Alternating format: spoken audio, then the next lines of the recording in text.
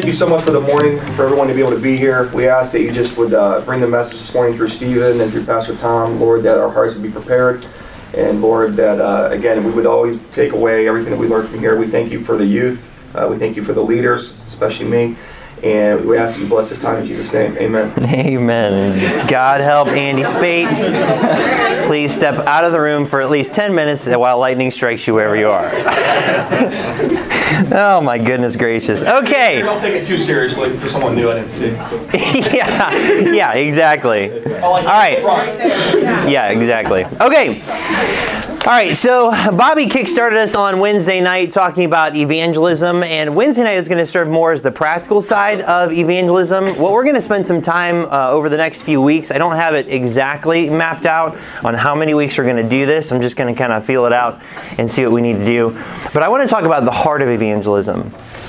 Because one of the things that I have really learned in my life is that you can know a lot of different things about how to be obedient. You can even explain things to people on how to get saved or how to be discipled or how to study your Bible. You can do all those things, but until you actually start doing it, you really don't learn anything. I mean, you may know stuff, but you haven't really learned it. And I remember back when I was working at Charles Schwab, I just remember, it's a financial company, and I remember that I worked there. I was getting my degree in Bible through Moody Bible Institute at the time. I started working there just right when I started coming to the church here. And then when I was done at Moody, I ended up doing our Bible Institute here. But I remember while I was there, and I worked there for almost 10 years, that there were a ton of people that went to college and they got their business degree, they got their financial degree, they got a job at Schwab. It's funny how that rhymes. And I ended up training them on how to do their job. And I did not have a business degree. I did not have a financial degree. They didn't know anything. I mean, they may have knew underlying principles of business and underlying principles of finance, but they didn't know how to actually do their job in order to make money to provide for the things that they need. And so here I am as a student going online at a Bible school, and I'm teaching them how to do their job. And that just showed me something very, very important. That just because you might have a certificate or just because you might have knowledge, it doesn't mean anything. It's experience what really matters. Experience. And so when it comes to these issues of life, experience is the most important thing. Walking with God is so important, but you can't really walk with God until you actually start walking with God. That might sound like common sense, but it is totally legit. This is one of those things that you've got to get down. And if you have struggled with walking with God, or if you are in a place even today where you're struggling in your walk with God, then start today. There's so many people, and I even know in my own life, that because I've struggled in my walk with God, or because I'm struggling with a sin issue, or there's a certain thing that I'm just having a hard time with in life, that gives me a reason to not be faithful to God. That gives me a reason to not open up my Bible, to not open up my mouth, to not pray to Him. And that is totally wrong. Totally wrong. God is ready to forgive, and He is ready to reconcile with you, but you just have to take that step. And you really have to take God at His word. And so we're going to talk about some things this morning surrounding evangelism, but it's more about the heart of evangelism. And so it's going to speak directly to your guys' heart, because I'm willing to bet that many of you have a hard time sharing your faith with others, not because you don't necessarily know how.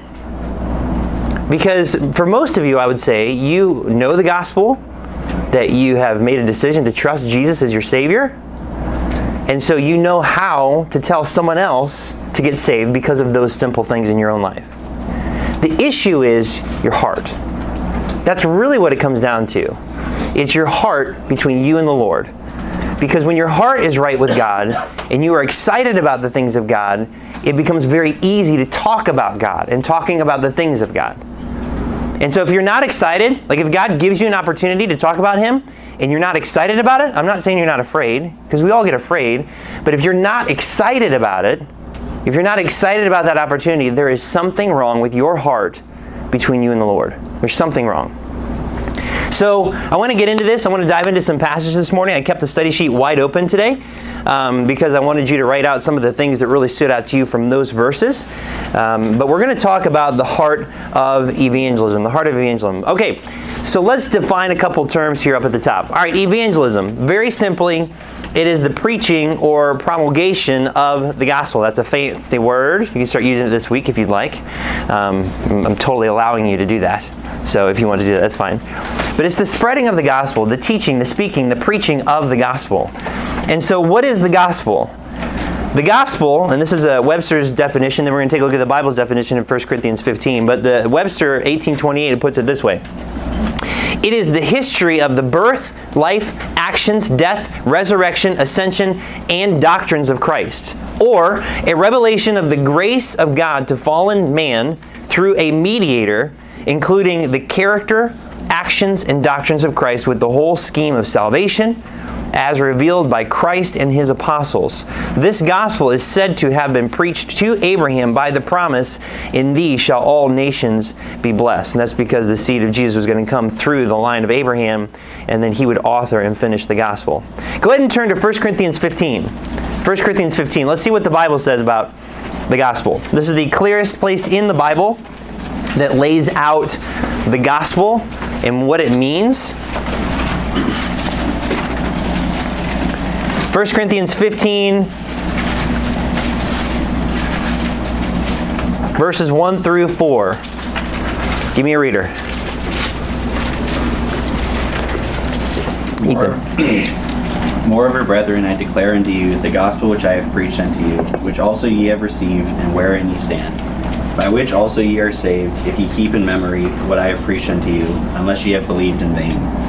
For I declare unto you first of all that which I also received, how that Christ died for our sins according to the Scriptures, and that He was buried, and that He rose again the third day according to the Scriptures. Okay, this is at the very core of the gospel. So, just knowing information, verse 3 really lays it out very nicely.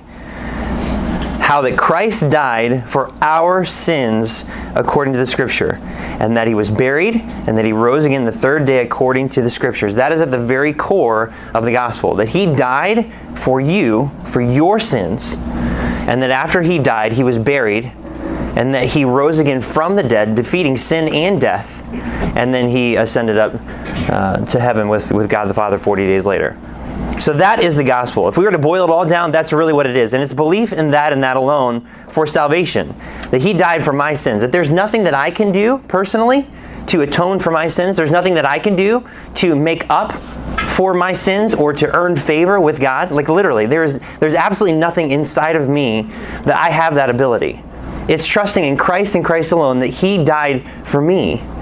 One of my favorite verses in the Bible is 1 John 2:2. It says, "And He is the propitiation for our sins, and not for ours only, but also for the sins of the whole world." And I love that word propitiation. It's one of my favorite words that describes really the heart of God on this issue. And that I just simply just remember it as the word trade. It is the most unfair trade that this world has ever seen. That God would take my sins upon Himself as if He committed them, and then gave me His righteousness. Every time I think of that, it kills me. I mean, I'm thankful, I'm grateful, but I know what I've done just yesterday. Like, I know what I've done to offend God.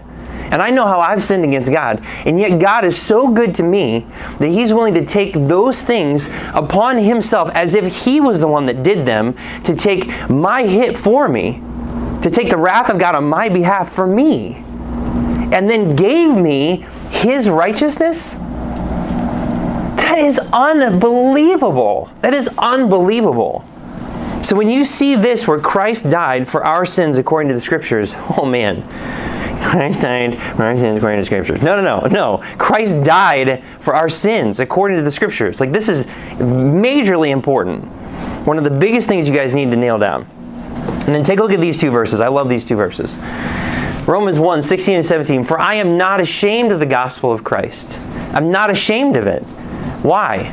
"For it is the power of God unto salvation, to everyone that believeth, to the Jew first, and also to the Greek. For therein, in the gospel of Christ, for therein is the righteousness of God revealed from faith to faith, as it is written, the just shall live by faith." The only way that you can have the righteousness of God is through the gospel of Christ, and you must believe it. And that's what it says in these 2 verses. I love it. I love it. If you do not have the righteousness of God, you have no hope when you die. And you have no hope while you're alive on this earth too. No hope. None. If you do not have the righteousness of God on you, you're it. That's it. That's it. It's over.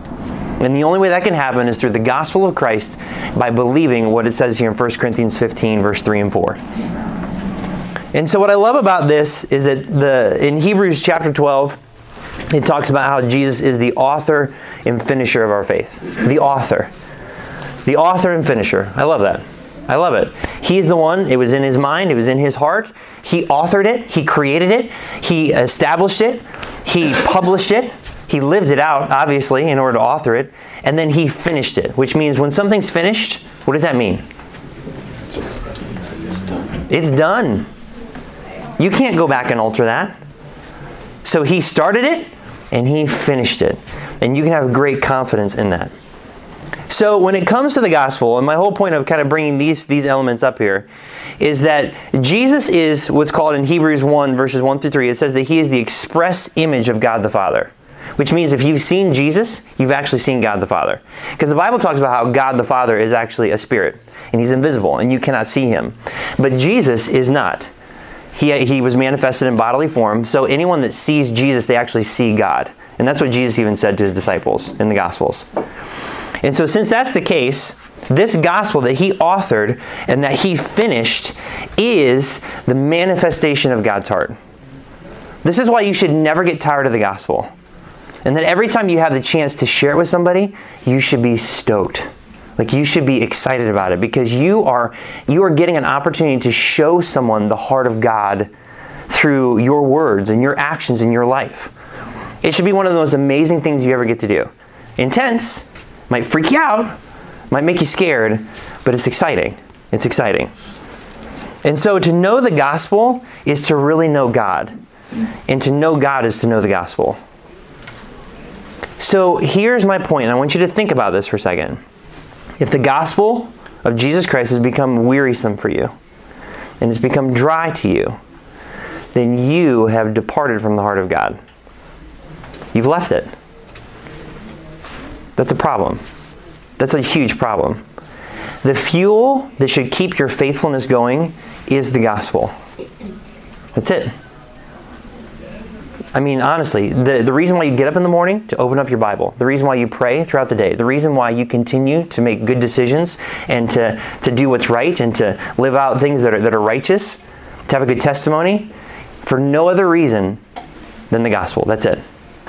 It's not because you want to look good. It's not because you want to disappoint your parents or you want to disappoint your leaders, especially Andy. I know that's really the heart of it right there. I know. It's not about any of that kind of stuff. I'm telling you, if you are doing this Christian walk for those things, it's never going to last. It's never going to last. If you're doing it for your discipler, if you're doing it for whatever, whatever it is, the only thing that's going to keep you going, your faithfulness must be fueled by the reality of the gospel. That's it. Because every time that I am unfaithful, every time that I struggle, every time that I am weak, and I am just ashamed of myself, you know what I do? I go back to the gospel. I go back to the gospel and I remember, man, I need a Savior. And I'm so thankful that I have a Savior. And I take God at His word. Like a verse to me yesterday that was huge, and I was reminded of this yesterday, was 1 John chapter 1, where it says, if we confess our sins, He is faithful and just to forgive us our sins and to cleanse us from all unrighteousness. Do you believe that? Like if you really believe that, then you will pour out your heart to God and you will talk to Him openly about your sin issues or the things that you're struggling in. And you'll say, you know what, God? I know what you've said. And I know that you said that if I confess this to you, if I'm honest with you about it, that you are faithful and you are just to cleanse me of this and all this unrighteousness in my life. I believe you. And then you step forward by faith in believing that. It really is that simple. And I don't know why we are just so stupid and why we just prolong this sort of thing in our own life. So that is the gospel. So if you, for whatever reason, have just grown tired of the gospel, or it's just been something that you just started to do, or you start coming to church just because it's routine, there's something wrong in your heart. And so I want to take a little bit of time this morning, and I don't know if we're going to hit all these in their entirety. I would love to. We'll see what kind of time we have. But I want to go through these passages because I want you to see the heart of God. I really do. I want you to see God's heart through the Scriptures. I want to walk through these things together, and I want you to be reminded of the heart of God for you. I really do. And I'm hoping this will help you to correct some things in your thinking, in your mind, because I don't know where you're at. I mean, the only thing that I have going on right now is I know me. I know the things that I've been working through personally. I know what the Word of God says, and I see your faces. That's all I see. And so I'm hoping this morning that we can walk this together and it really sparks something new inside of your heart, or maybe refreshes you in a few things. Okay, so the heart of God. Let's go to 1 John chapter 4. 1 John chapter 4. When I consider the heart of God, I can't help but to go here. 1 John chapter 4. One of my favorite places in the Bible to really meditate on God's heart. 1 John chapter 4. All right, 1 John 4. And let's start off in verse 7. Verse 7. Okay, verse 7. Beloved, let us love one another, for love is of God, and everyone that loveth is born of God and knoweth God. Okay, so if you are born again, if you've trusted Jesus your Savior, a big part of your life is going to be this love that comes from God. That's verse 7. Verse 8. He that loveth not knoweth not God, for God is love. Well, that's important. So if this love that God describes, which is different from the world's kind of love, and we'll talk about this in a minute because God's going to define it, this love has to exist in your life, and if it doesn't, then you really don't know God. And that's a huge problem. Verse 9. In this was manifested the love of God toward us. All right, so now he's going to show it. He's defined it by action. This love manifested toward us because that God sent His only begotten Son into the world that we might live through Him. So there's the example, and now he's going to define it. Verse 10. Herein is love, not that we loved God, but that He loved us and sent His Son to be the propitiation for our sins. Okay, I got to stop there for a second before going any farther. Okay, so after reading those two verses, how would you describe the love of God? He lays it out pretty clear, but how would you describe it?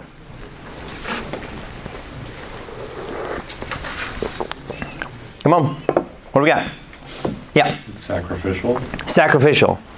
Yeah. How so? Let's take it deeper. Yeah. God kind of showed it to us through giving us Jesus. Yeah. Yeah. And what did He say specifically about Jesus? He was the only one. Only begotten Son. Do you know what that means? God gave all He had. I mean, you start to really think about that? God gave all He had in order to save us. What does God have? I mean, He has everything, right? He's the creator. But the thing that was the most precious to Him, Himself, He gave all that He had for you. Like there's nothing more that God could give. There is absolutely nothing more that God could give. And then notice it says, is it because you loved Him first? No, it's because He loved you first. So Him giving all that He had, was totally dependent upon who? You? No, Himself. He knew you. Before He even came and He died for you, He knew you. And He knew that you were a sinner. He knew that you were a failure. He knew that you struggled with things. He knew that you were imperfect. He knew that you were corrupt. He knew all those things. I don't think we understand. Do you understand that God sees to the very depth of who you are in greater detail than you will ever understand yourself? He sees you through and through. Down to those things that you hide from everybody, that you're ashamed of, God not only knows that, but He knows deeper. He knows even deeper than that. And yet, He still chose to give all in order to redeem you. He gave everything to redeem you. That is love. That is love. When you look at someone and despite all of their flaws and failures, you give all that you have for them so they can live. Way different than how the world defines it.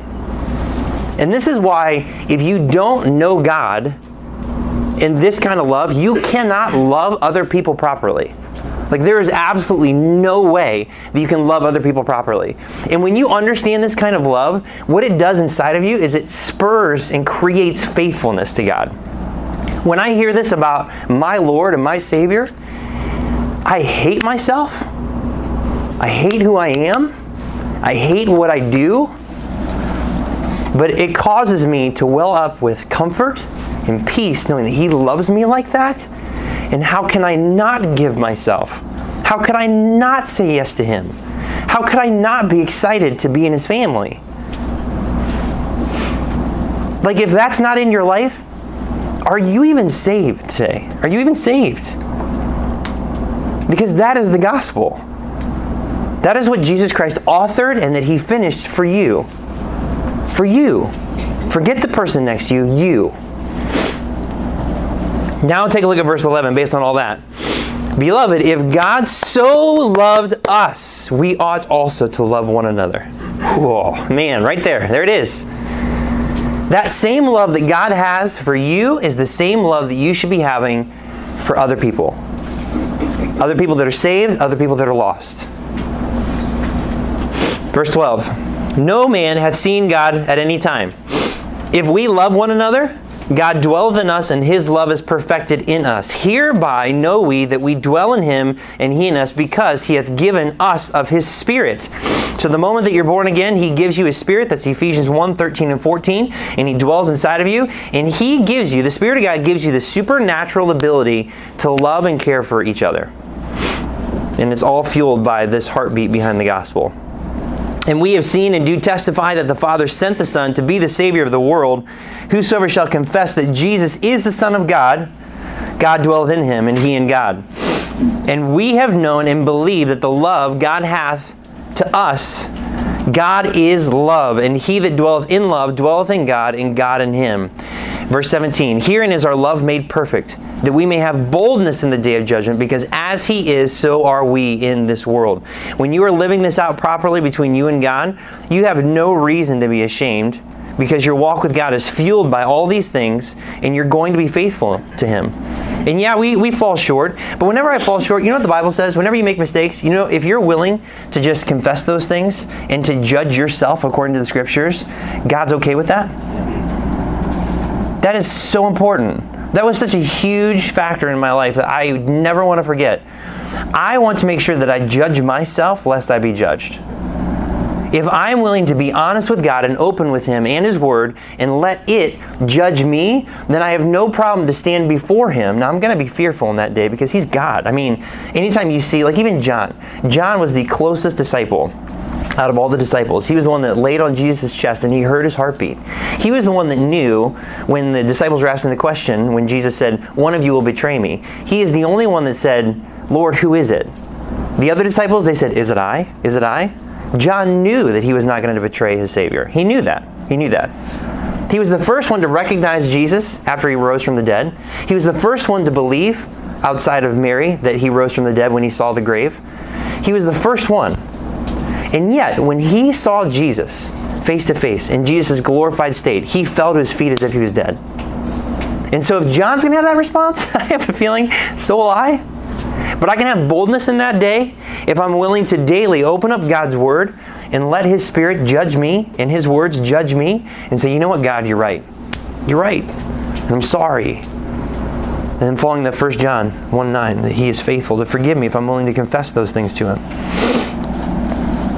Look at verse 18. There is no fear in love, but perfect love casteth out fear, because fear hath torment. He that feareth is not made perfect in love. We love Him because He first loved us. Now look at this one, verse 20. If a man say, I love God, and hateth his brother, he is a liar. For he that loveth not his brother, whom he hath seen, how can he love God whom he hath not seen? And this is the commandment we have from Him, that he who loveth God love his brother also. I wanted to start off with this one Because when you really understand the gospel and you understand what God did to purchase your redemption, and not just yours, but also the rest of the world, how can you say that you are not willing to share the good news of the gospel with someone when you have an opportunity? You must hate them so bad to not give them the words of life. And God says very clearly here, if you love me, how can you hate your brother? Now, I know this is directly talking about other believers. I know that. But let's devotionally apply this to the lost world. This lost world sucks. Am I right? It's horrible. People are terrible, corrupt, disgusting. And yet, God gave His all. He gave His all. He gave everything that He had for them. That's why I love 1 John 2:2. And He is the propitiation for our sins, and not for ours only, but also for the sins of the whole world. The whole world. So you cannot be right with God while having malice in your heart towards others. Who is unworthy of the gospel? Or who have you deemed unworthy of the gospel? That is a tough pill to swallow. The reality is that it's you. It's you. You are unworthy for the gospel, and yet God gave it to you. So we need to feel the same towards others. That is the heart of God, and my goodness, that'll define the rest of these passages. So I wanted to take some time to really work through those. All right, I'm going to show you the next couple. The next couple I got up on the screen. Based on the context of 1 John 4, here you go. John 3, 16 and 17. We know these ones, but slowly work through this in the same context that we just talked about, okay? For God so loved the world. Not loved, so loved the world, that He gave His only begotten Son, all that He had. Why? That whosoever believeth in Him should not perish, but have everlasting life. Whosoever. He knew that there were going to be people that don't believe, but that did not stop God from doing it. He knew that He was going to pay for the sins of people that would remain unredeemed and at the end of their life go to hell. He knew that ahead of time. In fact, He knew that the majority of people would make that decision. And yet, He still gave all that He had, that we might have this opportunity. Verse 17, for God sent not His Son into the world to condemn the world, which is what everybody thinks. This is what everybody thinks. Everybody thinks that God is just condemning of the world. Okay, yeah, He's going to judge the world one day, but do you understand that if God wanted to condemn the world, He would have done it a long time ago, and we would not be here? So He sent His Son not to condemn the world, but that the world through Him might be saved. That's the heart of God. There is no one that loves like God. No one. No one. And when I remember stuff like this, it helps me. It helps me to have boldness with other people. It helps me to have boldness to deal with the crap in my own life. We need to do the same. 2 Peter 3:9. The Lord is not slack concerning His promise, as some men count slackness, but is long-suffering to usward, not willing that any should perish, but that all should come to repentance. God is long-suffering. He wants... Now, if we were to look at the context of this verse, we would find that it's in the context of the second coming. That there's coming a day where God is going to just... It says in Hebrews chapter 1 that He upholds all things by the word of His power. There is coming a day where the word of His power will stop. That He will stop holding everything together, and then all the atoms of all existence will just break apart. And once that happens, you have a giant nuclear reaction, universe-wide, where everything is going to burn up. Everything. And there's going to be no place left for anyone to hide. And then you have the final judgment. And God says in that context that the Lord is not slack concerning His promise. He will come and He will set things right. He's not slack. People think that He's slack, but He's not, as some men count slackness. But He is long-suffering. The only reason why God has not come back yet is because He authored and finished the gospel. And He is waiting for people to continue to believe it and be redeemed. Yeah. That is the only reason. I look at this world and I say, dear God, come back now. It is a hellhole. And it is getting worse by the day. And then I realize it's because I don't belong here. And God is long-suffering. He is withholding His just judgment and His wrath upon this world because He is long-suffering. Even when you read the book of Revelation, which is crazy intense, a lot of people are very confused by it. There's an easy way to read it. We can talk about that some other time. But even when you read the book of Revelation, do you realize how just methodic God is on all this stuff? Like, okay, yeah, there are 7 seals. And then, that's also represented by the 7 bowls and the 7 vials. And you have the Antichrist. You have all this worldwide destruction. You have all these things happening. Why does God do it in such a systematic way? Like, why did He take His time to work through such catastrophic events? Because even then, in the midst of all the ungodliness that's happening during Revelation, He still wants people to be reconciled unto Himself during that time. And He's pressing harder and harder, giving people, especially Israel, chance after chance after chance after chance after chance after chance. It even says very specifically in Revelation that even after all the things that unfold with the plagues and with the one where they end up getting stung and they want to die and they can't, which run that one out a little bit. That means that they try to shoot themselves in the head and it won't work and they'll still be alive. I don't know how that's going to work out, but that's exactly what the Bible says, and I believe the Bible. They're going to go to the top of buildings and they're going to jump off to try to commit suicide, and it's not going to work. They're still going to be alive. It says that they will seek death and not be able to find it. And even through the midst of all that, it says that they blamed God for it all. And God's like, no, I'm trying to get your attention. I'm trying to capture your heart. I'm waiting, I'm long-suffering, I'm doing all these things because I want you to understand that I love you and I care about you. And yet, people will refuse. They refuse, they refuse, they refuse, they refuse. 2 Peter 3:9 is among my favorites. That He is not willing that any should perish, but that all should come to repentance. And that is the heartbeat of God. That's the heart of God surrounding the gospel. Go to Mark 10. Mark 10. Mark 10.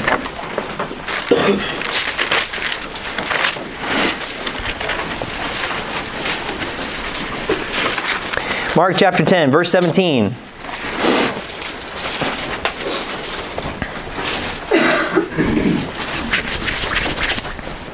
Verse 17, and when He was gone forth into the way, there came one running and kneeled to Him and asked Him, Good Master, what shall I do that I may inherit eternal life?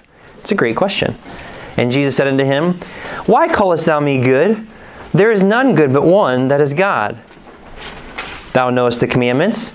Do not commit adultery, do not kill, do not steal, do not bear false witness, defraud not, honor thy father and mother. And he answered and said unto him, Master, all these have I observed from my youth. And then look what Jesus said, because Jesus knows the truth.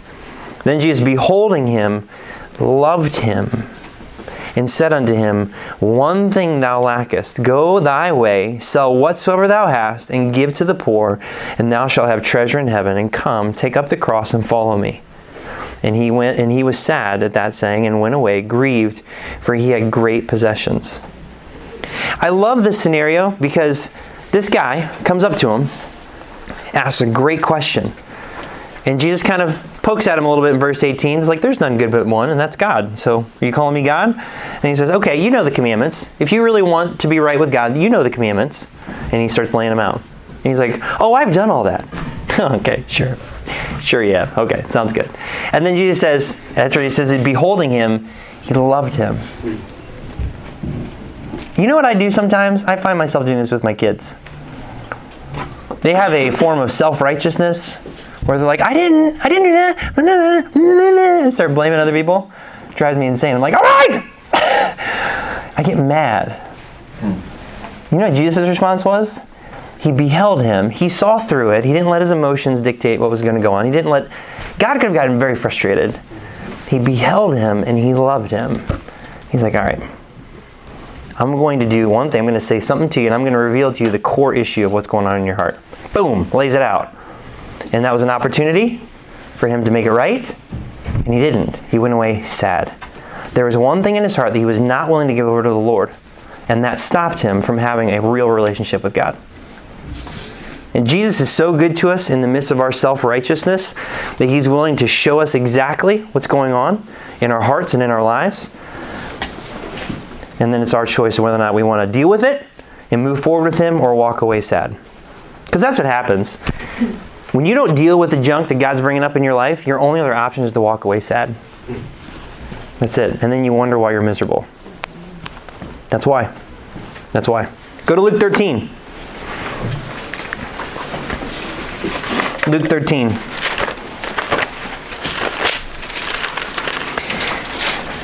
We're going to look at Luke 13 and Luke 19. Luke 13, verse 34 and 35. 34 and 35. Someone read that for me. 34 and 35. Go ahead. Jerusalem, Jerusalem, which killest the prophets, and stonest them that are sent unto thee. How often would I have gathered thy children together as a hen doth gather her brood under her wings, and ye would not. Behold, your house is left unto you desolate, and verily I say unto you, ye shall not see me, until the time come when ye shall say, Blessed is he that cometh in the name of the Lord. When you read those verses, do you feel God's heart? I do. I mean, look at it again. He's looking at Jerusalem.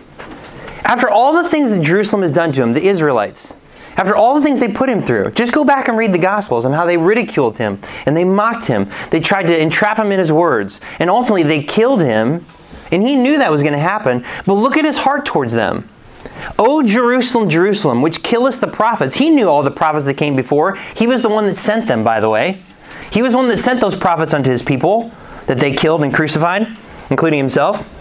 And stonest them that are sent unto thee.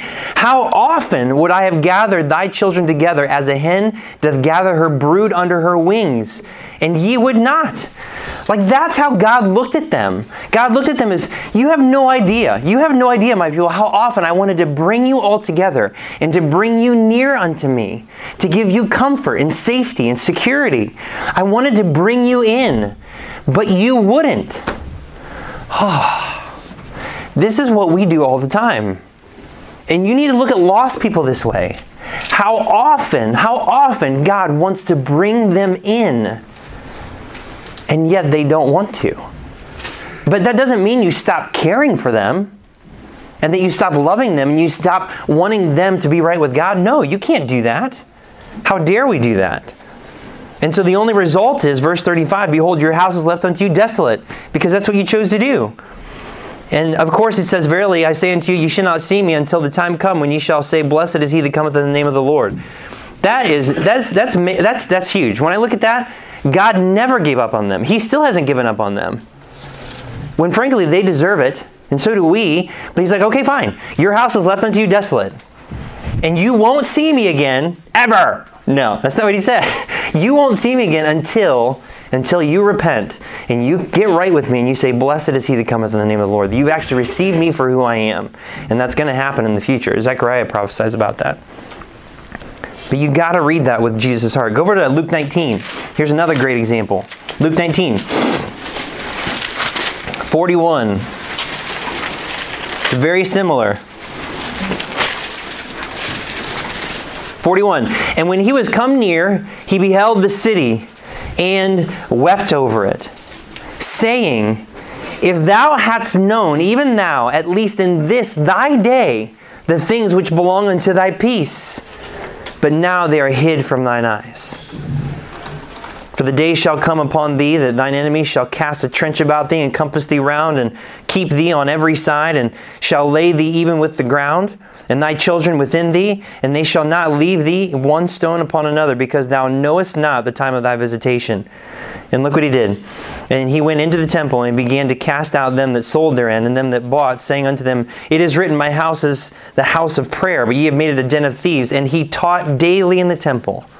So he never gave up on them, even though he wept over them and he told them what was going to happen in their future. Verse 47, he taught daily in the temple. But the chief priests and the scribes and the chief of the people sought to destroy him and could not find what they might do, for all the people were very attentive to hear him. So even in the midst of all that, do you see God's heart? I mean, do you really see God's heart? He's weeping for them. And even in the midst of it, where he's like, fine, I'm done with you. Like, do you realize, like, if we were Jesus in this moment, what you would have done? Fine, I'm done. I'm done. You don't want me? Fine, I'm out. I'm out. No, he said, this is the choice you're making. I'm crying for you. This is not right, and yet I'm still going to teach you. I'm still going to teach you. I'm still going to teach you. I'm still going to love you. I'm still going to be with you. I'm still going to be in the midst of you. I'm still going to do it. And he does it over and over and over and over again. This is so different than how we operate as Christians. So different. Why do we not love people like this? Jesus is the best example on how we should care for other people. And when you love someone like this, then you don't have to worry about the words that are coming out of your mouth. You really don't. I mean, there is a way to become more confident, and we're going to work through all that stuff. There's a way that you can talk to people and gain some boldness. But forget all that for a minute. If you have this kind of heart, you don't really need someone to tell you what to do necessarily. You'll figure it out because you care about them so much that you'll find a way. You will find a way to be able to talk to them, to be able to invite them to do something with you, or to go to church, or to just open up some way. Even if it's something small, you'll do something, and you won't stop. You won't stop. Go over to Luke 23, since we're already pretty close. I know it's a little warm in here. Hang with me. Luke 23.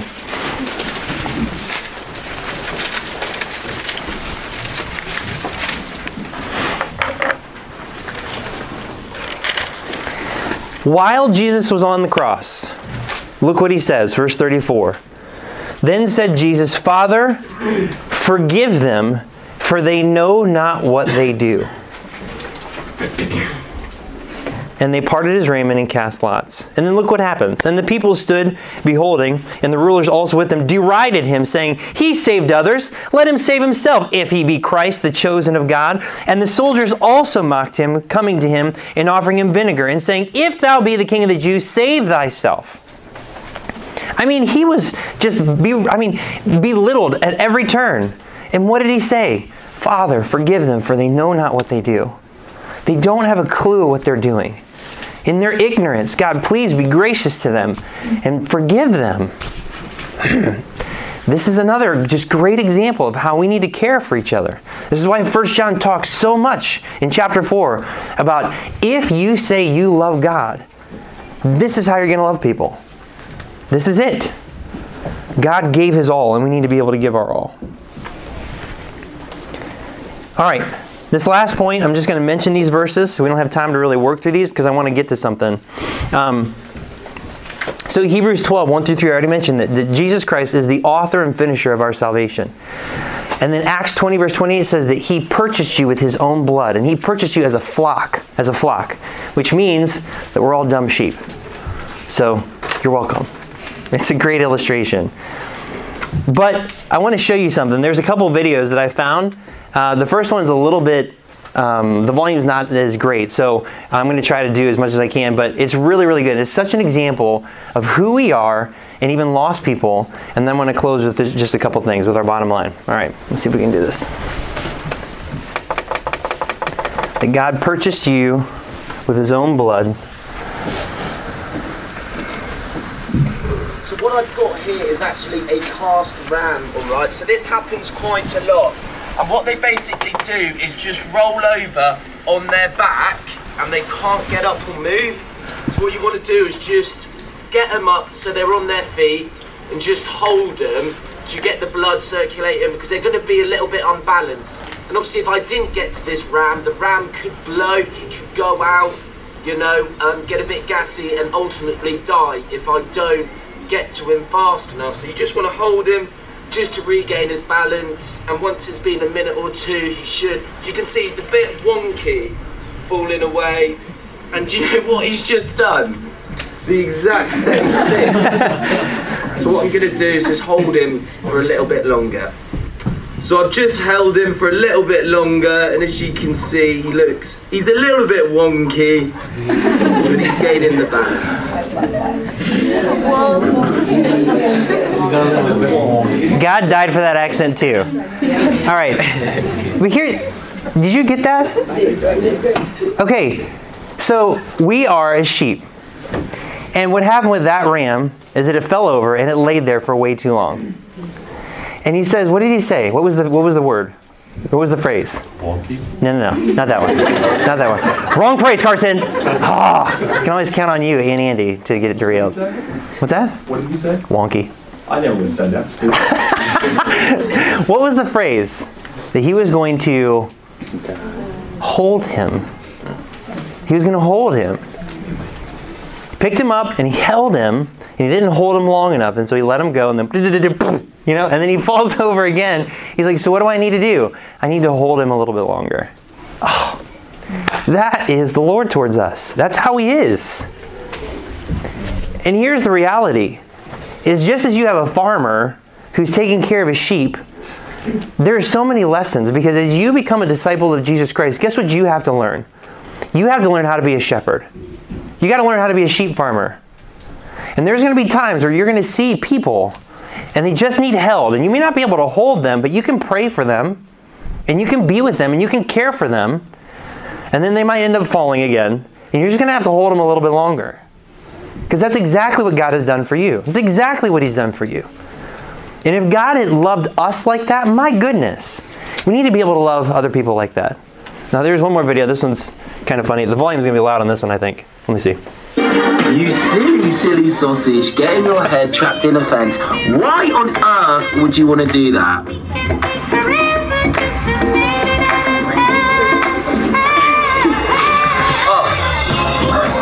Not even a thank you from the sheep. Rude, rude little girl. Not even a thank you. It's a little wonky. But you know what? Here's what you need to remember from that one. I like that one. Just because you have no idea the things that God has done for you to get you unstuck your stupid head in a fence. And yet, how often do we thank God? And we really don't. And God has been so good to us. And so here's the bottom line. And we're going to spend some more time next week talking about this. The closer you walk with the Lord, the more of his heart you receive. The closer you walk with the Lord, the more of his heart you receive. And that is absolutely true. I got several verses that I don't have time to share, but I'm going to share them with you next week. Some of you might be in a position right now where you're like, okay, yep, I get it. I have just been absolutely unfaithful to God. You know, I've not done what I should have been doing. My Bible reading has been terrible. I've not been talking to him. I've not cared for the people around you. Okay, so now what? You going to let that just be the thing that continues to drive your unfaithfulness this week? Are you really going to let that just be something that continues to spur on your lack of care for the people around you this week? Are you really going to do that? It starts with the conviction. It starts with understanding, you know what, God, I've just messed this whole thing up. And you need to talk with him about it. And be honest with him about it. And don't turn around and be like, okay, all right, I'm gonna read my Bible like 5 hours a day for the next 6 days. No. You're just trying to cover up your unrighteousness with your own self-righteousness. That's not going to work. Be honest with God and just start talking to him and spend time with him. Honestly, that's all you really need to do. I'm going to share with you next week. I remember the time where God really hit me like a ton of bricks with this. I was on a mission trip to Costa Rica. And there were several passages that he really brought to my attention that for no other person, it was just for me. And there were verses that he just burned inside of my heart that I go back to whenever I have failed and I have just not been loving people the right way. I've not been following the Lord properly. I've not done that. There are certain verses for me personally with my testimony that God just captured my attention with these things. And it really starts with you just talking to the Lord and being like, I need to do something different. I'm tired of living this way. I'm tired of doing this over and over again. I need to do something different. I need to. I must. I've got to. And start talking to him. Be faithful in your Bible reading, but don't do it just to read your Bible. Do it because you want to spend time with God. Because the more quality time you spend with God, the more of his heart that you're going to get. And you will find that some of the crap that you've been dealing with and some of the sin issues that you've been struggling with will start to melt away. And it's not because you've gotten any better or that you've gotten more control over it. It's because you're more surrendered to the Lord. And as you spend time with him, you naturally start to take on some of his characteristics and you don't want that junk in your life anymore. Because you love him. One of the greatest points of accountability is your love for God. Your love for God. How much you actually love God. When you love God, you will not deal with sin in your life. meaning you're not going to mess around with it. You will deal with it and you will get right with God. But it's not going to be an issue as much for you anymore because you love Him too much to let that thing come in between you and Him. All right, let's go ahead and pray. Father, thank you for our time together this morning. I pray that you would help us to grab a hold of these things. Thank you for reminding me of these things, and thank you for reminding me of your heart towards me. And I pray, God, that I would be just more faithful to you this week. I am sorry for who I am and the things that I've done, and I am so thankful that I have a Savior that I can trust in, that I can take you at your word, and that you have not given up on me. I see that video of that ram, and I do think of myself. And so I'm just thankful that you have taken the time to even hold me just a little bit longer while I try to regain some of my balance at times in my life. So help us, Father, to be faithful, and that you would be able to trust us, and that we'd be good ambassadors for you this week. We pray this in Jesus' name. Amen.